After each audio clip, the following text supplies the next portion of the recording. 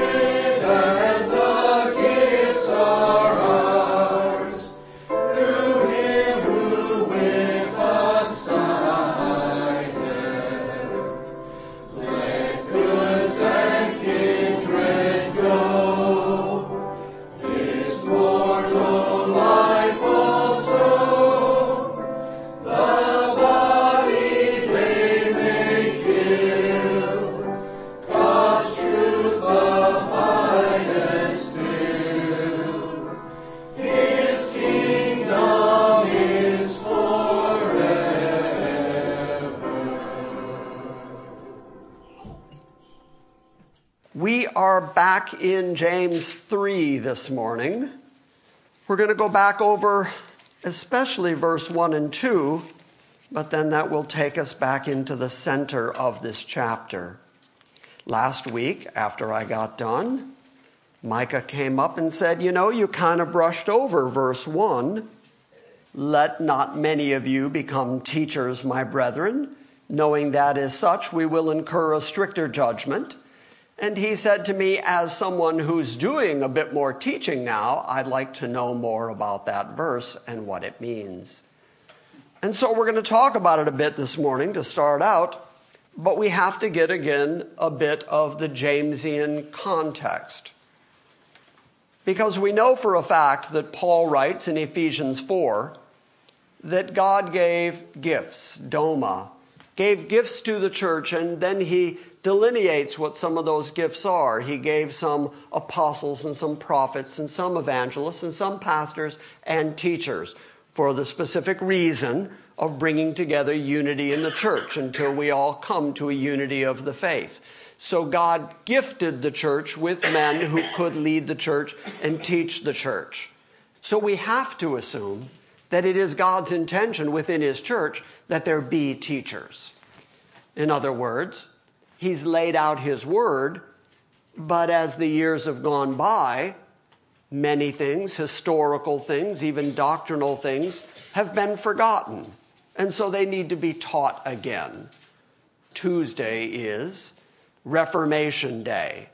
It's not just Halloween, which most of the country will be celebrating, but it is the 500th anniversary of the day that Martin Luther nailed his 95 Theses to the church door at Wittenberg.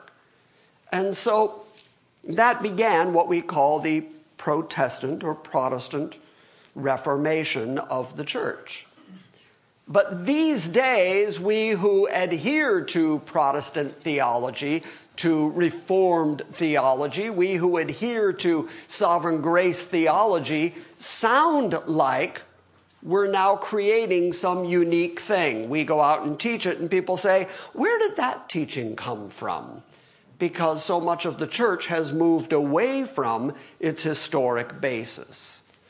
Much of the Baptist church, if you go back and you read the Baptist London Confession, 1689, if you read it, it's exceptionally Calvinistic. And yet most Baptists these days don't know anything about their Calvinistic heritage. They don't understand that they were founded on Calvinistic principles. And so we sound like we're unique. We sound like we're finding things in the Bible that no one's ever seen before, or that we're inventing some new theology, when in fact we're just advancing the theology that goes all the way back to the Apostle Paul and well before that. I would argue that we're going back to Genesis 1, when God made everything, which means God is sovereign and he's in control of his universe, and the whole of the Bible is about men being created for God's glory and God's purposes. God gets the preeminence in all of our theology, and that just isn't the case these days in so much of the professing evangelical church. Now, the reason I went through that little exercise was to say, any of you who know the theology of the Protestant Reformation know it because somebody taught you it. You didn't just wake up one day and suddenly know it. You were taught it. And that's the reason that God has teachers in his church, because it's necessary that people teach, and that God ordained people teach the reality of what the Bible says, the theology and the doctrine of the Bible, what Paul calls the sound doctrine that comes from the teachers within the church. But then James says, but don't be many teachers. So what is he talking about? He's certainly not talking about what Paul was referring to. Paul uses the word didaskalos. It's the same word that James uses. So it would be real easy to kind of conflate James with Paul and say they're both talking about the same thing, the same teachers. But I don't think they are, even though they use the same word. The historic context of the first century church being very Jewish and being very influenced by the traditions of what went on in the temple, in the tabernacle, the first century church had just about everybody as a teacher. Anybody could stand up in the congregation and start talking about the scripture. And so there were a great many rabbis. You may know the rabbinical library that's out there. The rabbinical tradition went on and on and on about things that you don't find anywhere in the Bible, things that people would just make up. Well, that was because of the Jewish tradition of allowing pretty much anybody to sort of semi-exposit the scripture. They would just stand up and say what they thought. Paul oftentimes took advantage of that. He would go into the tabernacle, and since anybody could stand up and talk, he would stand up and talk Christ. And then he would get thrown out of that city or get stoned and left for dead or whatever else. But he took advantage of that Jewish custom of just letting anybody speak. And as a consequence, when you got together on the Sabbath, you might hear anybody, quote unquote, teach. And I think this is what James is getting at, because James is very influenced, again, by the historic traditions of Judaism, and he's very influenced by what's gone on in the temple and by the law and by the wisdom literature and by the Sermon on the Mount, as we're going to see again this morning. And so when James warns, don't be many teachers, I think he's talking about that practice of people just standing up and saying things. Why? Because James knows the Old Testament scripture. I know I said we're going to start in James 3, but turn, if you would, to the book of Job, because you do need to see this. I've quoted it a few times, Job 42. You need to see God himself make this proclamation about himself and make this proclamation about people speaking for him. God does not take kindly to the idea that people would speak for him, especially if they're not saying what is correct about him. Now, God has just taken the time through the book of Job, arguably the oldest book in the Old Testament. He's just taken the time to lay out his absolute sovereignty over everything. His ability to do whatever he wants, whenever he wants, wherever he wants, with whomever he wants, as many times as he wants, whenever, wherever, however he wants. He can do any of that, which includes he can bring Job through the things that Job went through. God can do that. God is not influenced. God is not driven by, God is not convinced by the activity of human beings. That's what God argues. Now, that's certainly also what Job argues. Job argues that he didn't do anything wrong, and yet all these things happened to him. And so his three friends came to him and said, you must have done something. And they argue theologically that God is a fair God who would only do this to you if you had first done something to bring about God's ire. And so just admit what you've done, and then God can essentially forgive what you've done, and we'll all understand it, and it'll all make sense. But then God shows up and says that they spoke incorrectly about him. That he being the sovereign, he being the righteous one, can do whatever he wants. And that Job was correct when he said, the Lord gives and the Lord takes away. Blessed be the name of the Lord.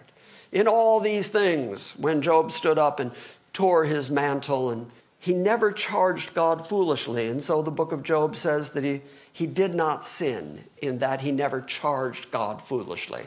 Well, of course, you know that at one point, Job finally says, well, if he were standing here right now, I'd ask him a few questions and he'd answer me. And lo and behold, God shows up. And God says, quit you like a man, I'll ask you some questions and you answer me. And then God starts with, where were you when I did everything? So God's argument is, I did everything, you did, let me sum it up, nothing.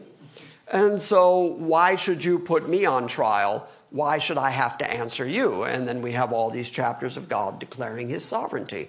At the end of all that, Job 42, starting at verse 7, it came about after the Lord had spoken these words to Job that the Lord said to Eliphaz the Temanite, My wrath is kindled against you and against your 2 friends, because you have not spoken of me what is right, as my servant Job has.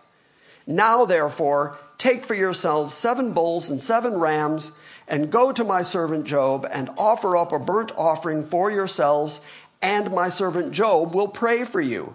For I will accept him, so that I may not do with you according to your folly, because you have not spoken of me what is right, as my servant Job has. So Eliphaz the Temanite and Bildad the Shuhite, little short guy, and Zophar the Naamathite went and did as the Lord told them, and the Lord accepted Job. The important thing in those several verses right there is that God twice says, you didn't say what was right about me. And as a consequence, God's wrath was kindled against them. He was angry at them for the fact that they would open their mouth and talk about God as if they knew what they were talking about. But they didn't know, and they didn't say what was right about God. Therefore, God is angry at them. If it is true that God doesn't change, if it's true God is the same yesterday, today, and forever, then we have to assume that God in heaven is really angry at a whole lot of people who are talking for God right now and saying things about him that just aren't true. And you can turn on the radio, the TV, internet, anytime, and you can find people saying things about God that simply are not true. How are you going to say true things about God? By sticking to what the Scripture says.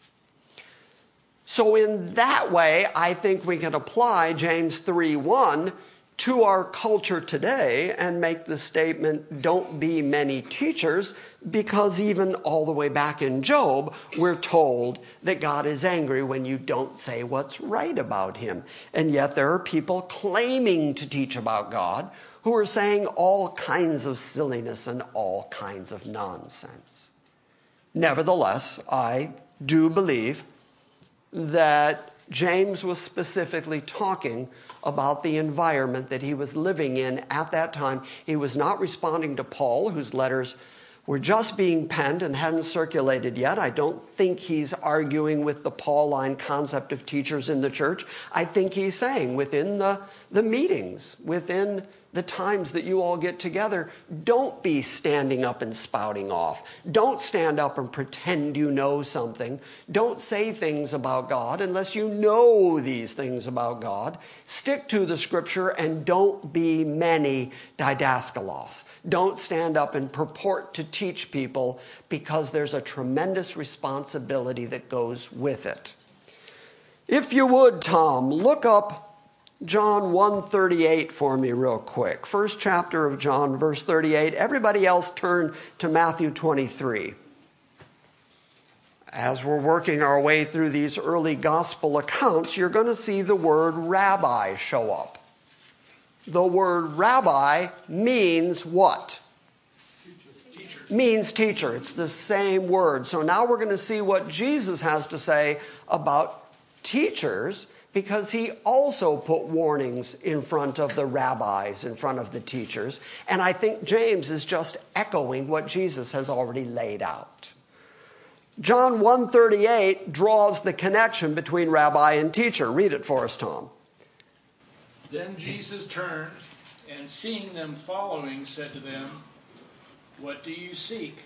And they said to him, "Rabbi," which is to say, when translated, teacher, "where are you staying?"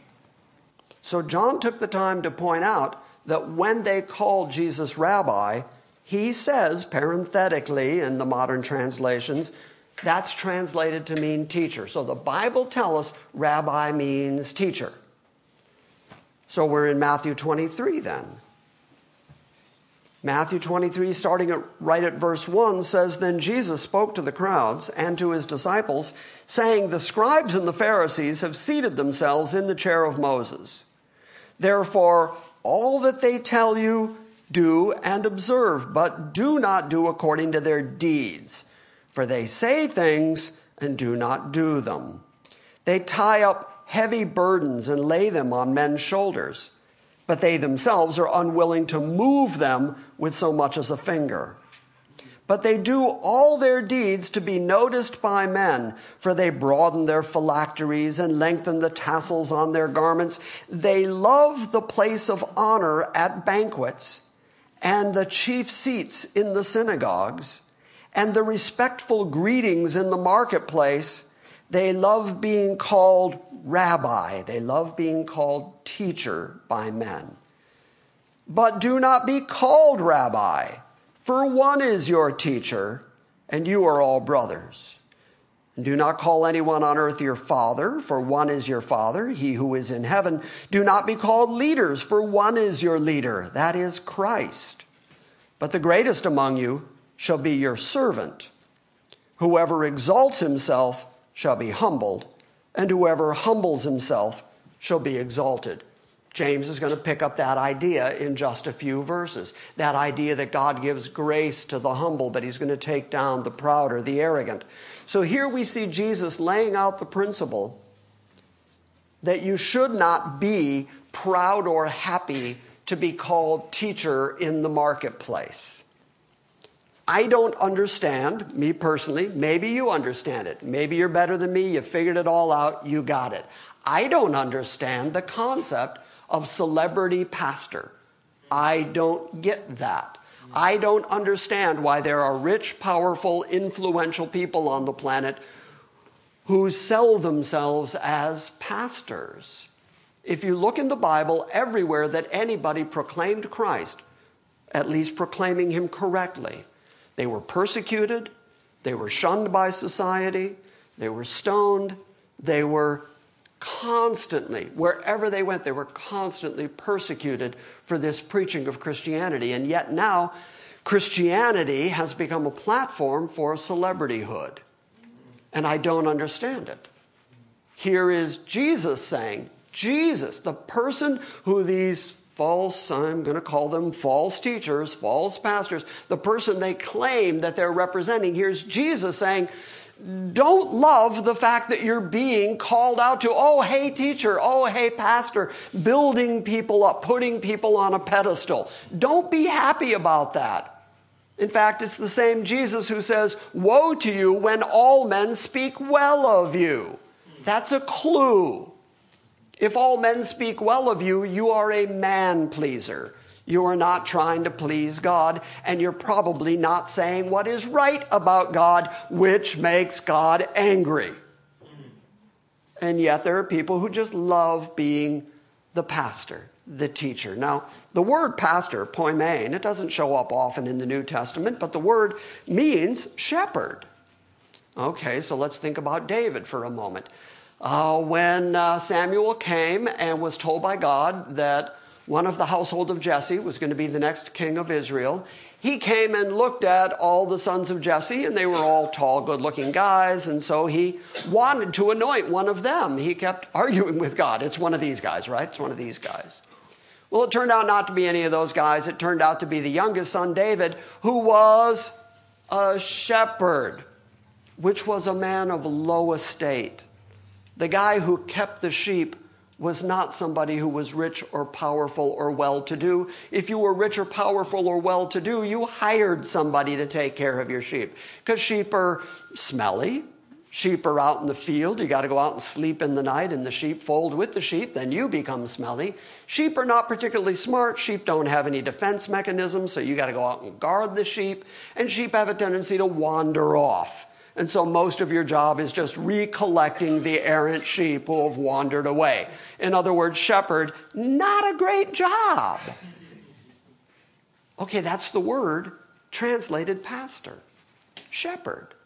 And most of the job of being the under shepherd, of being the pastor, the poimen, most of that job is just like being a shepherd of sheep.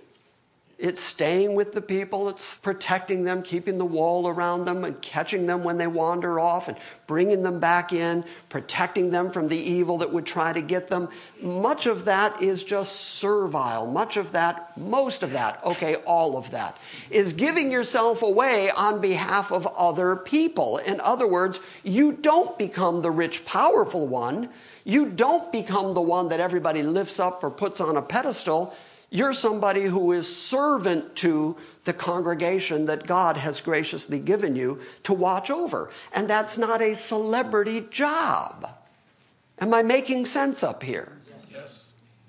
And so I would argue that Jesus has already said, don't be many teachers. Jesus has already said, don't be like the Pharisees. They love the fact that people greet them in the marketplace. Rabbi, Rabbi. They like being recognized. When they go and do their alms, they bring people in with trumpets to blow a trumpet before they do their alms so that people will see them do it so that they get more and more recognition for being the high holy people. Jesus denounced all that and called them hypocrites for being like that. And yet I would argue, and I think it's a safe argument, I would argue that way too many of the men who are calling themselves teachers in the church today are acting more like the Pharisees than they are like the shepherds. Is that a safe statement? Yes. Okay. And so I think James is being influenced by Jesus saying that. John 3, you can turn there or not, whatever satisfies you. John 3, starting right at verse 1, is Jesus talking to Nicodemus. And Jesus says, well, starting at verse 1, now there was a man of the Pharisees named Nicodemus. In a moment, the fact that he's a Pharisee, Jesus is also going to identify him as a teacher in Israel. So now we know that the Pharisees were also teachers. We know that the lawyers were teachers. These are the ones that were fastidious about the law. And so the Pharisees and the lawyers and the Sadducees would get together and argue about the finer points of the law, and that's where we get so much of the rabbinical tradition historically from.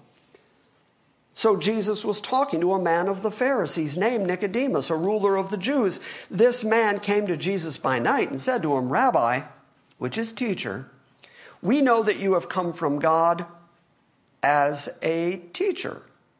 For no one can do the signs that you do unless God is with him. Jesus answered and said to him, truly, truly, I say to you, unless one is born again, he cannot see the kingdom of God.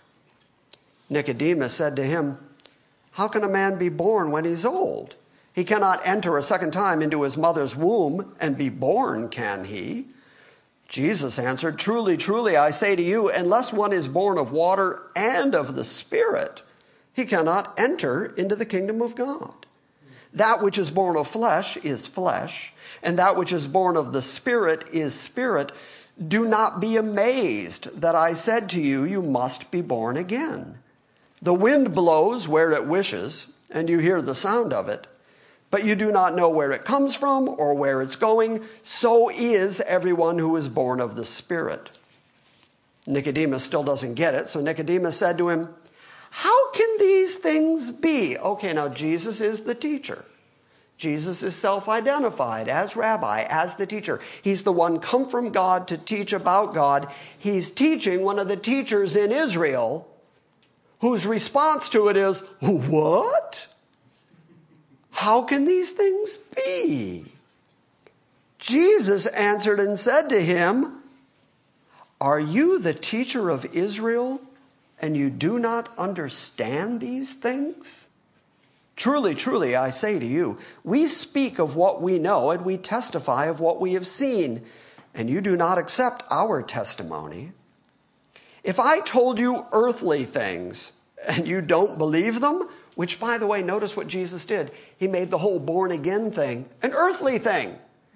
He said, this is what has to happen to you while you're on the planet. You have to be born again. Not just of water, not just from your mother's womb. You also have to be born anothen, from above, by the Spirit of God. Unless you have both of those births, flesh and spirit, you can't see the kingdom of God. He calls that an earthly thing, and yet the teacher of Israel doesn't understand it.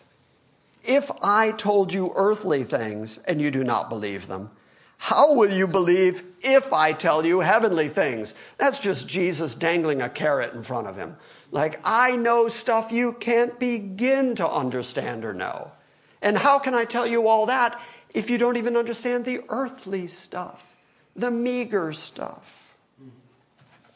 No one has ascended into heaven but he who descended from heaven, the Son of Man.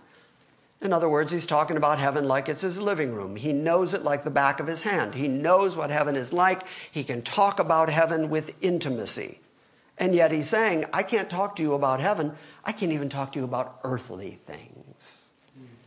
No one ascended into heaven, but he who descended from heaven, the Son of Man. As Moses lifted up the serpent in the wilderness, even so must the Son of Man be lifted up, so that whoever believes will in him have eternal life. Now, the only reason that I looked at that passage was to say, here is a perfect example of Jesus identifying a teacher.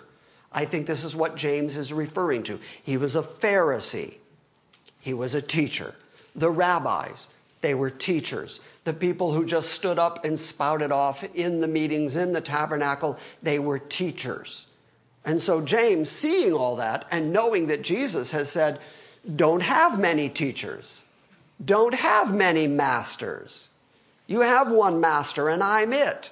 You have a teacher, the Holy Spirit of God.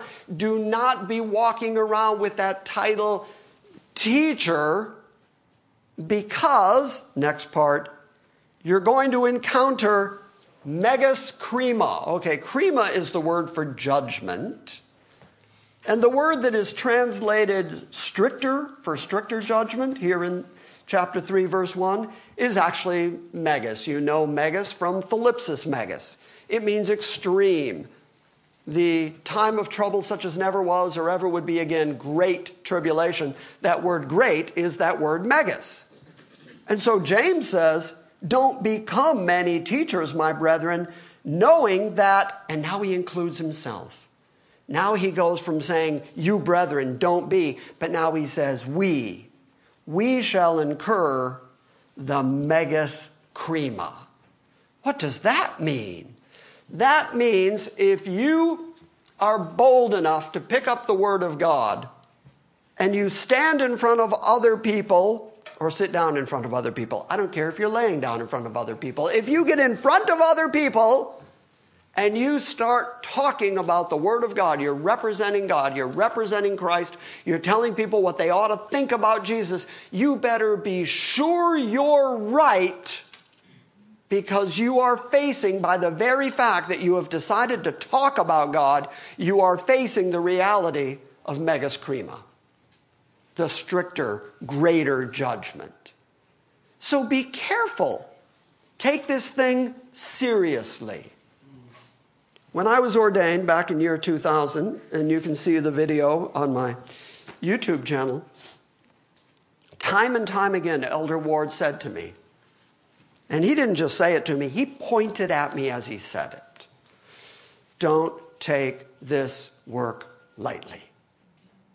And he said it again and again, don't take this work lightly. As the years have gone by, I've realized my mentor, my friend, the pastor who ordained me along with Elder Morris, he was trying to keep me from the stricter judgment.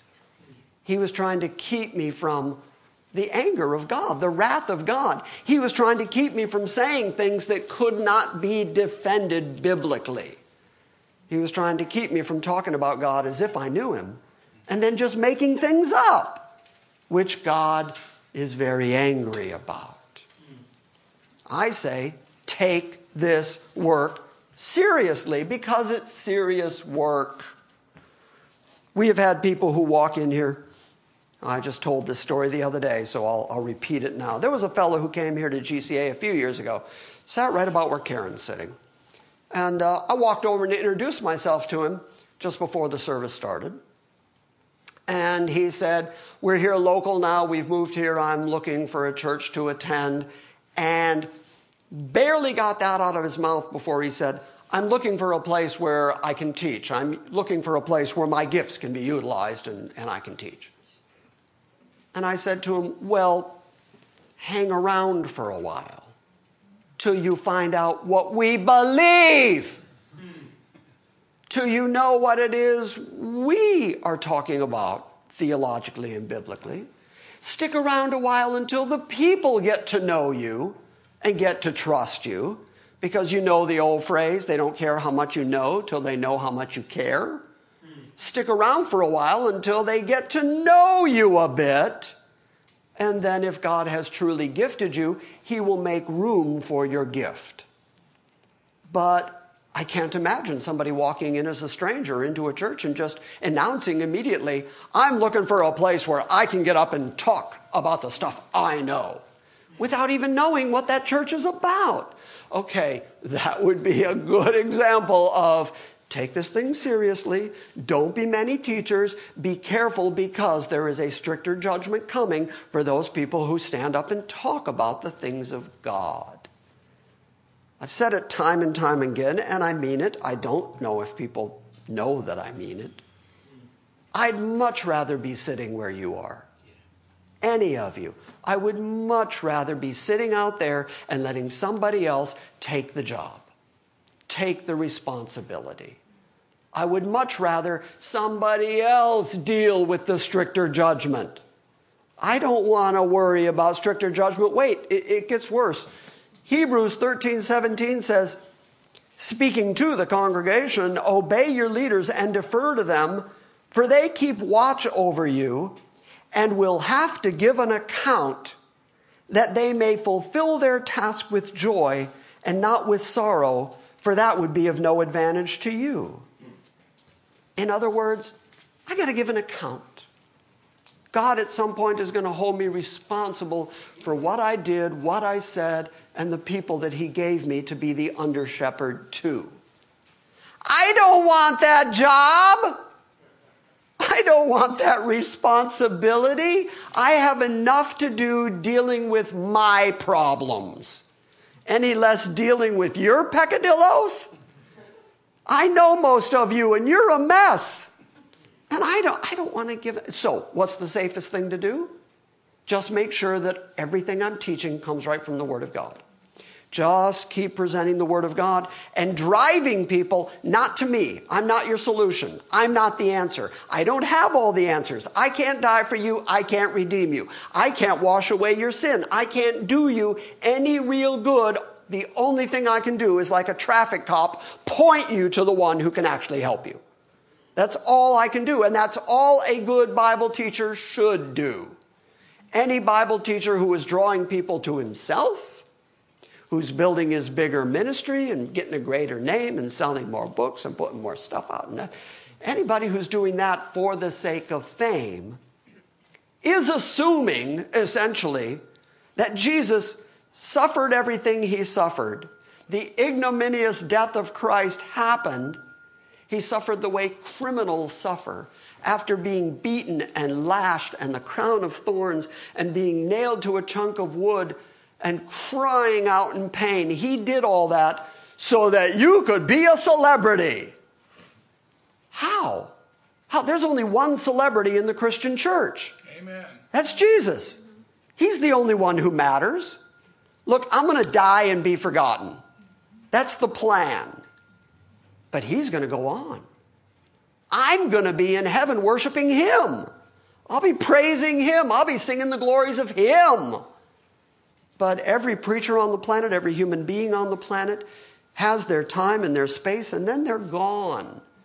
But the church survives because Christ ever lives and is ever making intercession for his people, because his people always need intercession. He's doing that, not me, and not Micah, and not Tom, and not Alex, and not Steve, and not anybody else who stands right here behind this pulpit. Not Barney, not anybody who stands here. They can't do you any good except to point you to Christ. And if they're not pointing you to Christ, I'm taking them out of the pulpit, because they got no business standing in front of you drawing people to themselves. So I think I can agree with James saying, don't be many teachers, my brethren, knowing that as such we will incur a stricter judgment. I'm not done talking about stricter judgment, but I see a hand. Yes? It's okay. I know you want to finish your thought. In the same sense that a person can be called to preach, is there such a thing as a situation where someone wants to preach, but they don't have the gift for it? It's not meant for them to do. In doing so, they'll say the wrong thing, or they'll have the wrong motive. Or does that? Yes. Yeah. Yeah. Because You walk into a church. Let's say it's a big church. Let's say it's a showbiz church in Nashville. Let's say it's crystal. Let's say it's made of crystal. Okay, fair enough. That one's in California, but okay. But let's say there's a big church. The guy in the front, if he's well-dressed, well-paid, well-lit, he's wearing a microphone, he's the loudest, most obvious guy in the room.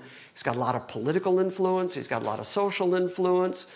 He can rally great numbers of votes, so that gives him a lot of social and political influence and stuff. Okay, so you're in that church and you're seeing that guy. If you're thinking about what do I want to do for a living, it's easy to start thinking, I want to be that guy. I want to have what he has. Because in a little while, James is going to talk about the fact that wars break out because people want what they don't have. And so it's going to come up in a week or two here in the book of James. So yes, that's human beings. They want what they don't have. They go into a church, they see the influential, well-dressed, well-lit, loud pastor. They think, I want that. If the job is being done well, if the job is being done right, then that pastor should really be telling people, you don't want this job. I tell people all the time, I've said it on video, it's on YouTube, and I don't think folks believe me, but I keep saying the only reason you should ever be a teacher of the Bible, the only reason I can come up with is that you can't help yourself. If you can do anything else, if you can do anything else, do it. Because if you can, then you should. But if you can't help yourself, if that fire is in your belly, if you just got to proclaim the Word of God, then that's a good indication that the Spirit of God is working through you and that you are called to be a preacher. But if you're called to be a teacher or a preacher or stand up in front of a church because you like the way it looks, well, then you're the Pharisee in the marketplace who loves being recognized and people shouting out to, hey, Rabbi, Rabbi. You're the very one that Jesus called hypocrite. You want to get up and look good.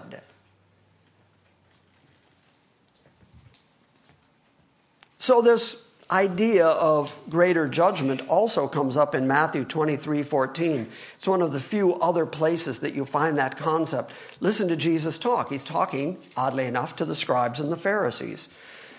Starting in Matthew 23, right at I'll start at 13. But woe to you, scribes and Pharisees. And then he gives them the very kind name, hypocrites, because you shut off the kingdom of heaven from people, but you do not enter in yourself, nor do you allow those who are entering to go in. Woe to you, scribes and Pharisees, hypocrites, because you devour widows' houses, and for a pretense you make long prayers, wherefore you will receive the greater condemnation. Now, the word greater there isn't megas. He changes it for P-E-R-I-S-S-O-S, parasos, if that's the proper pronunciation of it. But it means greater. It means more abundant. When Jesus is talking about you're going to receive more abundant damnation, he knows what he's talking about. And who does he say that to? To the Pharisees, who are hypocrites, who make a pretense of their long prayers while they're devouring widows' houses, and yet these are the supposed leaders in Jerusalem, in Israel. Woe to you, scribes and Pharisees, you hypocrites, because you travel around on sea and land to make one proselyte. You know the word proselyte? It means to convert one person to your way of thinking. You will go anywhere. You will compass land and sea to go make even one proselyte. And when he becomes one, you make him twice as much the child of hell that you are. That's Jesus talking to teachers. And he's saying, you're setting yourself up for greater condemnation. Okay, so I think that's where James gets it. Do you hear the similarity now? James, who's familiar with that talk, is now saying, don't be many teachers. Because if you do, you're going to incur a stricter judgment. That's what Jesus said.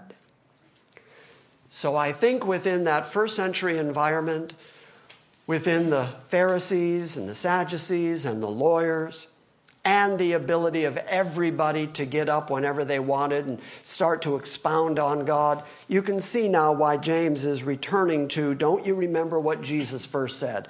Jesus said, don't be many teachers, don't be many Pharisees, don't be many lawyers, don't be many folks who are trying to tell other people how to keep the law. That's how come the law eventually got so corrupted, because people would stand up and try to make some additional idea of the law. I think I've told you many times before that there was actually a rabbinical argument about whether you could eat an egg that was laid on the Sabbath. And the way they settled the argument was you could eat the egg as long as you could prove the chicken didn't work. Now that sounds silly, but that's part of the rabbinical tradition, because that's how far they stretched it in trying to impose their own ideas, their own thoughts, their own philosophies onto the Word of God. And I argue that there are people doing the same thing today. I've been in plenty of holiness circles and talked to a couple of holiness preachers in my life who actually believe that it matters that a pastor, when he preaches, wear a white shirt and a simple, preferably black tie, and a coat. That is it. That's the dress for preacher. That's it. That's all you can wear. But I know other preachers who say, if you're going to be the pastor, preacher, minister in a church, you have to wear the clerical collar. And then I know other people who threw all that off and say, no, I'm going to preach in a Mickey Mouse t-shirt and have a long chain by my side and have a... So there's arguments within the church about what somebody wears when they speak the Word of God in front of the church. There's nothing in the Bible about that. But these are the kind of arguments and silliness that go on inside the church. I've seen churches that actually insisted that women wear skirts, no pants, and that the skirts are always at least 2 inches below your knee. And they would stand at the door with a ruler to make sure that was true. And then, if you wore something a little more than 2 inches above the knee, they said that you were going to tempt the men. So apparently the problem in those churches was the men who just couldn't stop thinking about women's shins. And you couldn't show off your shin. It's just silliness. It's just debris that is being substituted for the Word of God. The Word of God has plenty of knowledge, has plenty of information. It's enough to keep the smartest man in the world entertained for the whole rest of his life and off into eternity. And yet there are people substituting debris for the Word of God, or adding to it or expanding on it. Why? Because they themselves thought they were teachers. And so they start making stuff up and teaching things. So I say, for all the future teachers out there, take this work seriously. Recognize who it is you serve. Here's another phrase I've used often, but I'll say it again. I know I'm preaching to all of you, but I play to an audience of one. Because when this is over, I got to answer to him, not to you. I have to answer to him about what I did with his word and his people. You don't belong to me. You belong to him. And he gave you the gift ministries of the church for the purpose of bringing you to the unity of the faith. But he did not say, here, Jim, these people now belong to you. Do what you want with them. Here's my sheep. Fleece them. That never happened. No. They're Christ's sheep. All I'm trying to do is teach and be serious about the teaching and be careful about the teaching, because God is real serious that you say things that are right about him, and he will make sure that false teachers incur very strict judgment. That's verse 1. We can now move on, because he hasn't finished the thought, because verse 2 says, for, so he's continuing the thought. Let not many of you become teachers, my brethren, knowing that as such we shall incur a stricter judgment. For we all stumble in many ways. This is why he's saying, be careful. Don't all be teachers, because we're all prone to making mistakes. We're all prone to stumbling. We're all faulty. For we all stumble in many ways. If anyone does not stumble in what he says, then the word perfect is an odd translation. It's a complete or a whole or a grown-up man, because he's able to bridle the whole body as well. And that introduces the concept of watching your tongue, which we've talked about twice so far in the book of James. So I'm just going to read the next few verses so that we see the context, and then we're going to talk about James's return to the concept of wisdom and his influence, which is from the wisdom literature. Now, if we put bits into horses' mouths so that they may obey us, then we direct their entire body as well. Behold, the ships also, though they are so great and are driven by strong winds, they are still directed by a very small rudder, wherever the inclination of the pilot desires. So also the tongue is a small part of the body, and yet it boasts of great things. Behold, how great a forest is set aflame by such a small fire. And the tongue is a fire, the very world of iniquity. The tongue is set among our members as that which defiles the entire body, and sets on fire the course of our life, and is set on fire by hell. For every species of beasts and birds, of reptiles and creatures of the sea is tamed, and has been tamed by the human race. But no one can tame the tongue. It is a restless evil and full of deadly poison. With it we bless our Lord and Father, and with it we curse men who have been made in the likeness of God. From the same mouth comes both blessing and cursing. My brethren, these things ought not to be this way. Does a fountain send out from the same opening both fresh and bitter water? Can a fig tree, my brethren, produce olives? Or a vine produce figs? Well, then neither can salt water produce fresh water. Who among you is wise and understanding? Let him show by his good behavior his deeds in gentleness of wisdom. But if you have bitter jealousy and selfish ambition in your heart, do not be arrogant and so lie against the truth. This wisdom is not that which comes down from above, but is earthly, natural, demonic.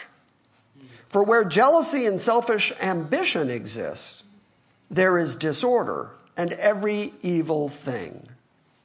But the wisdom from above is first pure, then peaceable, gentle, reasonable, full of mercy and good fruits, unwavering, without hypocrisy. And the seed whose fruit is righteousness is sown in peace by those who make peace.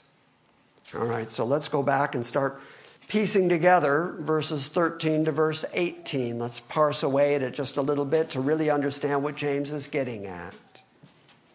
Wisdom, first off, he's returning to this concept of wisdom, this idea of Sophia, what it is to be a grown-up and complete person. I still think, by the way, this is kind of under the heading of don't be many teachers, because he's also going to talk about selfish ambition. And he says that selfish ambition that we see so frequently in people who want to be teachers in the church, that selfish ambition, he says, comes from the devil. It's demonic. So I think he's still explaining that good speech leads to good behavior. Or let me put it a better way. You can't really control your body and control your behavior until you've controlled your speech, until you've controlled your tongue. The key to right talk, here I'll put it this way, the key to right talk is right thought. You have to start by having your mind purified. You have to start by having the Spirit of God acting as a governor on your thoughts. and then you're going to be able to speak the things of God correctly.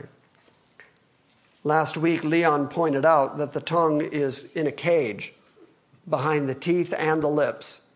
And yet mine, despite my lips and my teeth trying to keep it, mine escapes regularly. Gets away. And gets away from me. And that's what he's been talking about, the damage that we can do with our tongue. So it's not intelligence that keeps the lock on the cage of our mouth and our teeth. James argues that it's wisdom, a wisdom that is characterized by humility and grace and peace. Wisdom is humble, he says in verse 13 here. James asks the rhetorical question, who is wise and understanding among you? The word wise describes one who has moral insight and skill in living through the practical issues of life.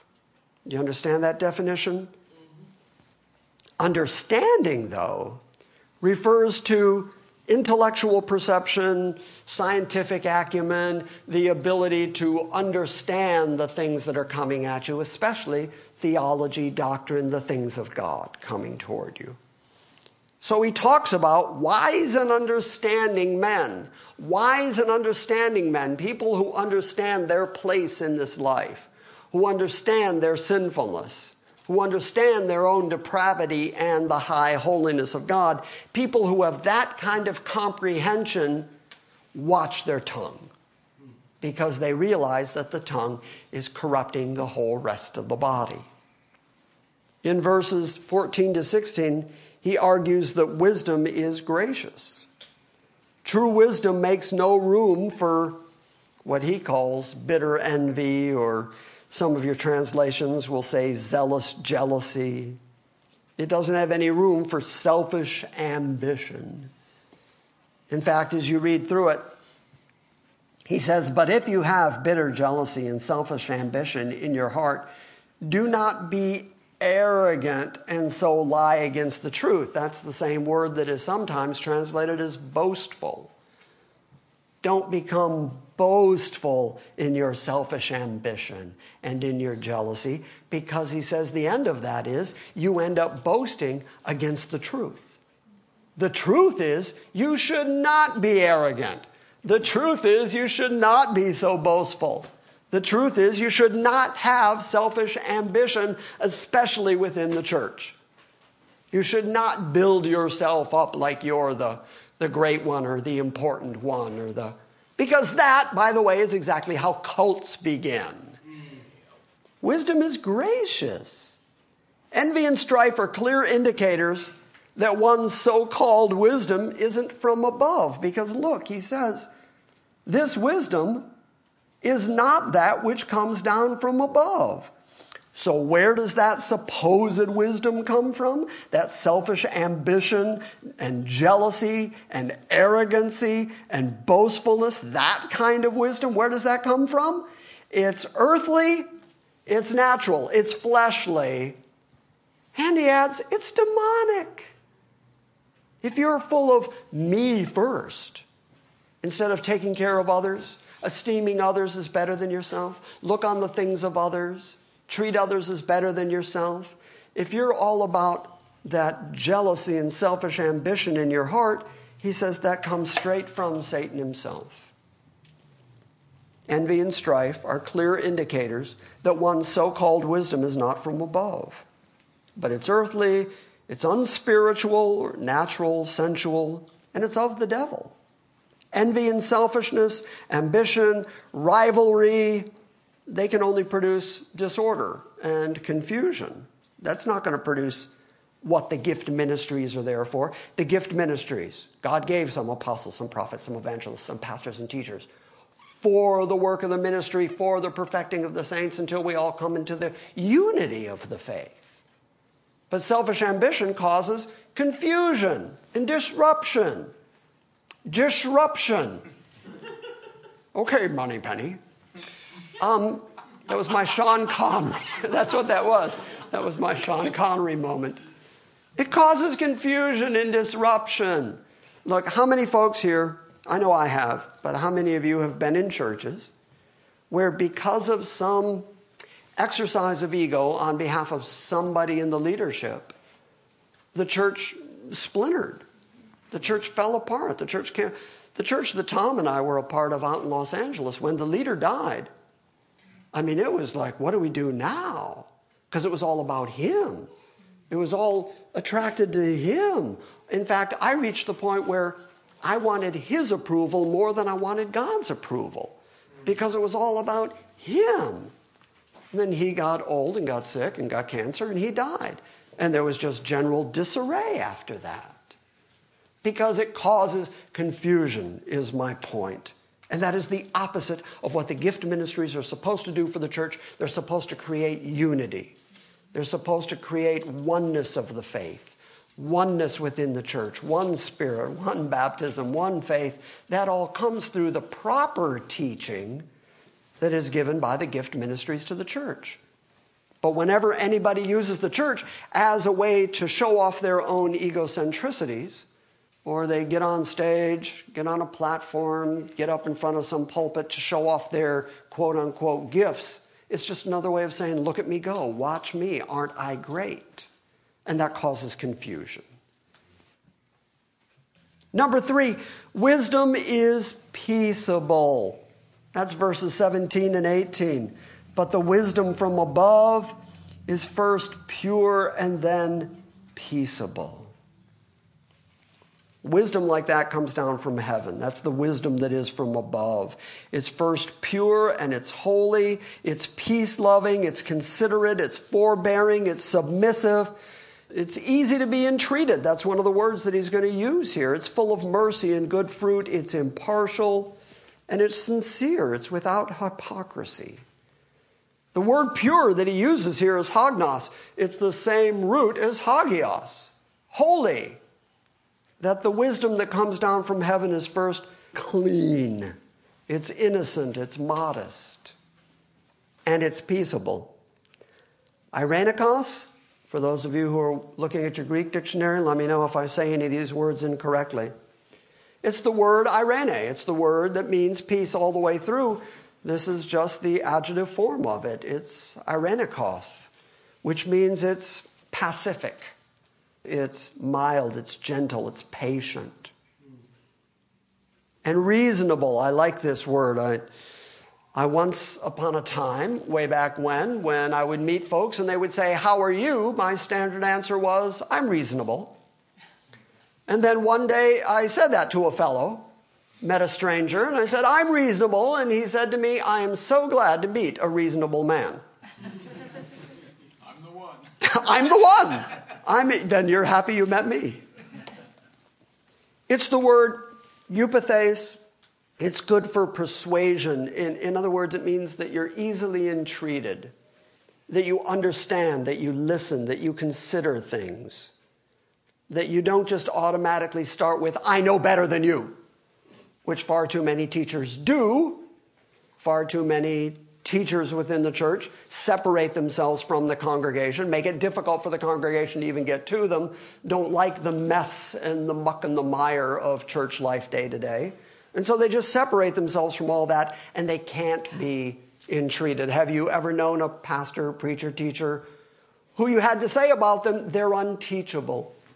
I can't teach them anything. They won't hear it. They don't listen. Okay, well, he's saying that the wisdom that comes down from above is actually reasonable, will actually consider, will actually listen, and is easily entreated. And is merciful, eleos, you know that word. It means compassion. It sometimes is put together with the word tender. It's the mercy, the kind of mercy that God had on you. That's the kind of wisdom that comes down from heaven. It's unwavering. The actual Greek word adiakritos. That's the combination of the alpha negative, the a in the front of it, so you know it's going 180 degrees the opposite direction. That's stuck on the front of the word, and then it's from a derivative of the word diakrino. Now, the only reason I point all that out is we've talked about diakrino before. It means to separate or to withdraw from. It's a word that Paul uses for judgment when he's talking about the people who are taking communion the wrong way. So it's a word that means to separate out.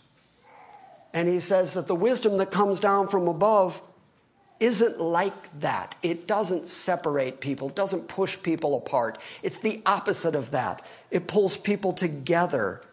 And so it's impartial. It has no partiality. It doesn't draw distinctions between people. It's only looking for the Spirit of God and the community of the Spirit of God. And then without hypocrisy, the same thing. James does the same thing. He uses the alpha negative, and then he uses the standard word, hypokrinomai, if I'm saying that right. And so basically it means not being a hypocrite, not being a dissembler. It means to be sincere, without dissimulation, without hypocrisy, unfeigned. So these are the things that James says are the wisdom that come down from above. The wisdom of the earth is obvious. You can see it, and far too often you can see it in pulpits. Far too often you can see it in people who are pretending to be or purported to be leaders or teachers within the church. If you see arrogance, if you see boastfulness, if you see selfish ambition, if you see jealousy within the church, then you know that that's not coming from God. That's not coming from the Spirit from above. It's coming from the earth. It's coming from fleshliness. It's coming from Satan. Because the real wisdom that comes down from above doesn't have that selfish ambition, doesn't create disorder, and is pure, is holy, and then creates peace. It's peaceable. Which, by the way, I believe James gets directly from Jesus on the Sermon on the Mount, when Jesus said, "Blessed are the peacemakers." So that kind of wisdom is peaceable, and it's gentle, and it's reasonable, and it's merciful, and it's full of good fruits, unwavering, without hypocrisy. Hebrews 12:10, the only reason I'm bringing this up is to combine it with verse 18. James says that the seed whose fruit is righteousness is sown in peace by those who make peace. Again, blessed are the peacemakers. But also the writer of Hebrews says the same thing, that when we've been disciplined, that discipline for the moment doesn't seem joyful, it seems sorrowful, and yet to those who have been trained by the discipline of God, afterwards it yields the peaceable fruit of righteousness. So James and the writer of Hebrews have just combined the concept of holiness and the concept of righteousness, the concept of justification, with the reality of peace and making peace and bringing peace. Because genuine righteousness, genuine heavenly, holy righteousness brings peace. No more againstness with each other or with God. I know when I came to the reality that God wasn't against me, because I spent so much of my life being told what I had to do more, do better. When I realized that it was done, peace broke out. For the first time, I wasn't angry at God. I thought God was out to get me. I thought God was up there keeping score. And the minute I did something wrong, he was just waiting to throw me into hell. He couldn't wait to put me in the flames of fire. He was just gunning for me. And as soon as I would stumble, I thought, that's it, I'm done. It's one of the reasons I just left the church. I got tired of being told how bad I was without the good news of, and there's a perfect Savior.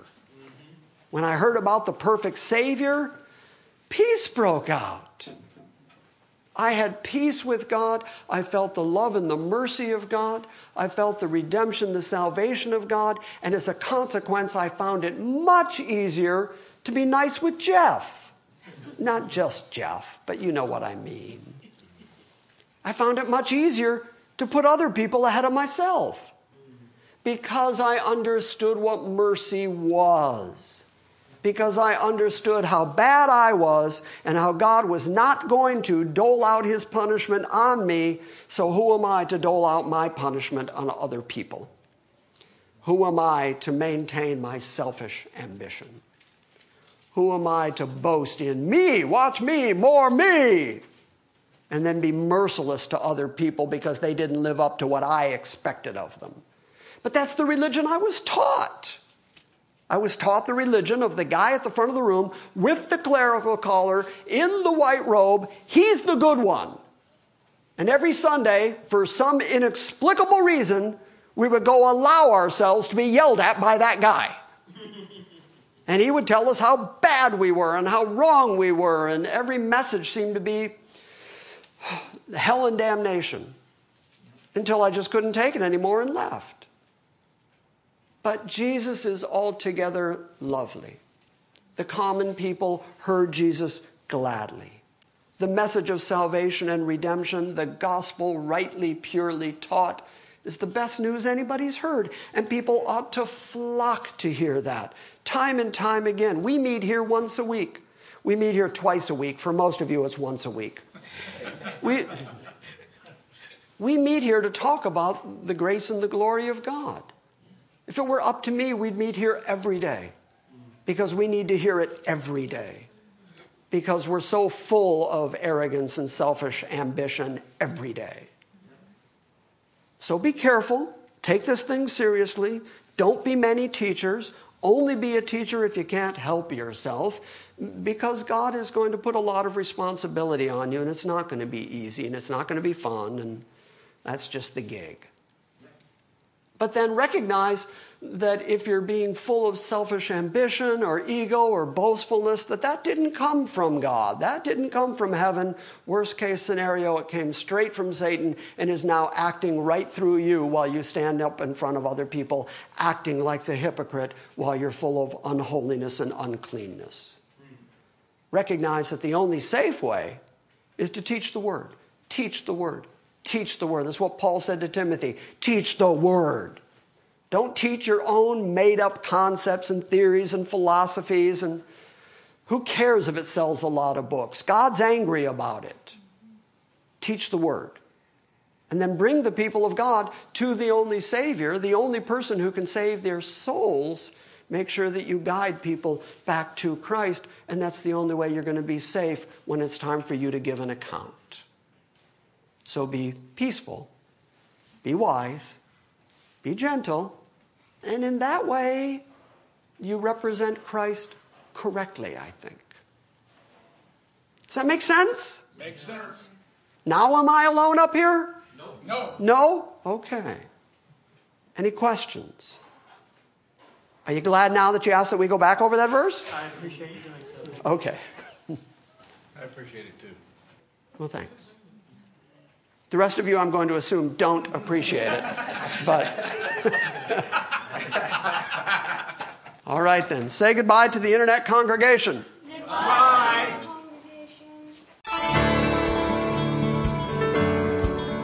Thank you for listening to this week's Salvation by Grace message. We welcome your feedback and encourage you to visit our website at salvationbygrace.org. And we invite you to join us next time when we gather around the Word and study the sovereign grace of God.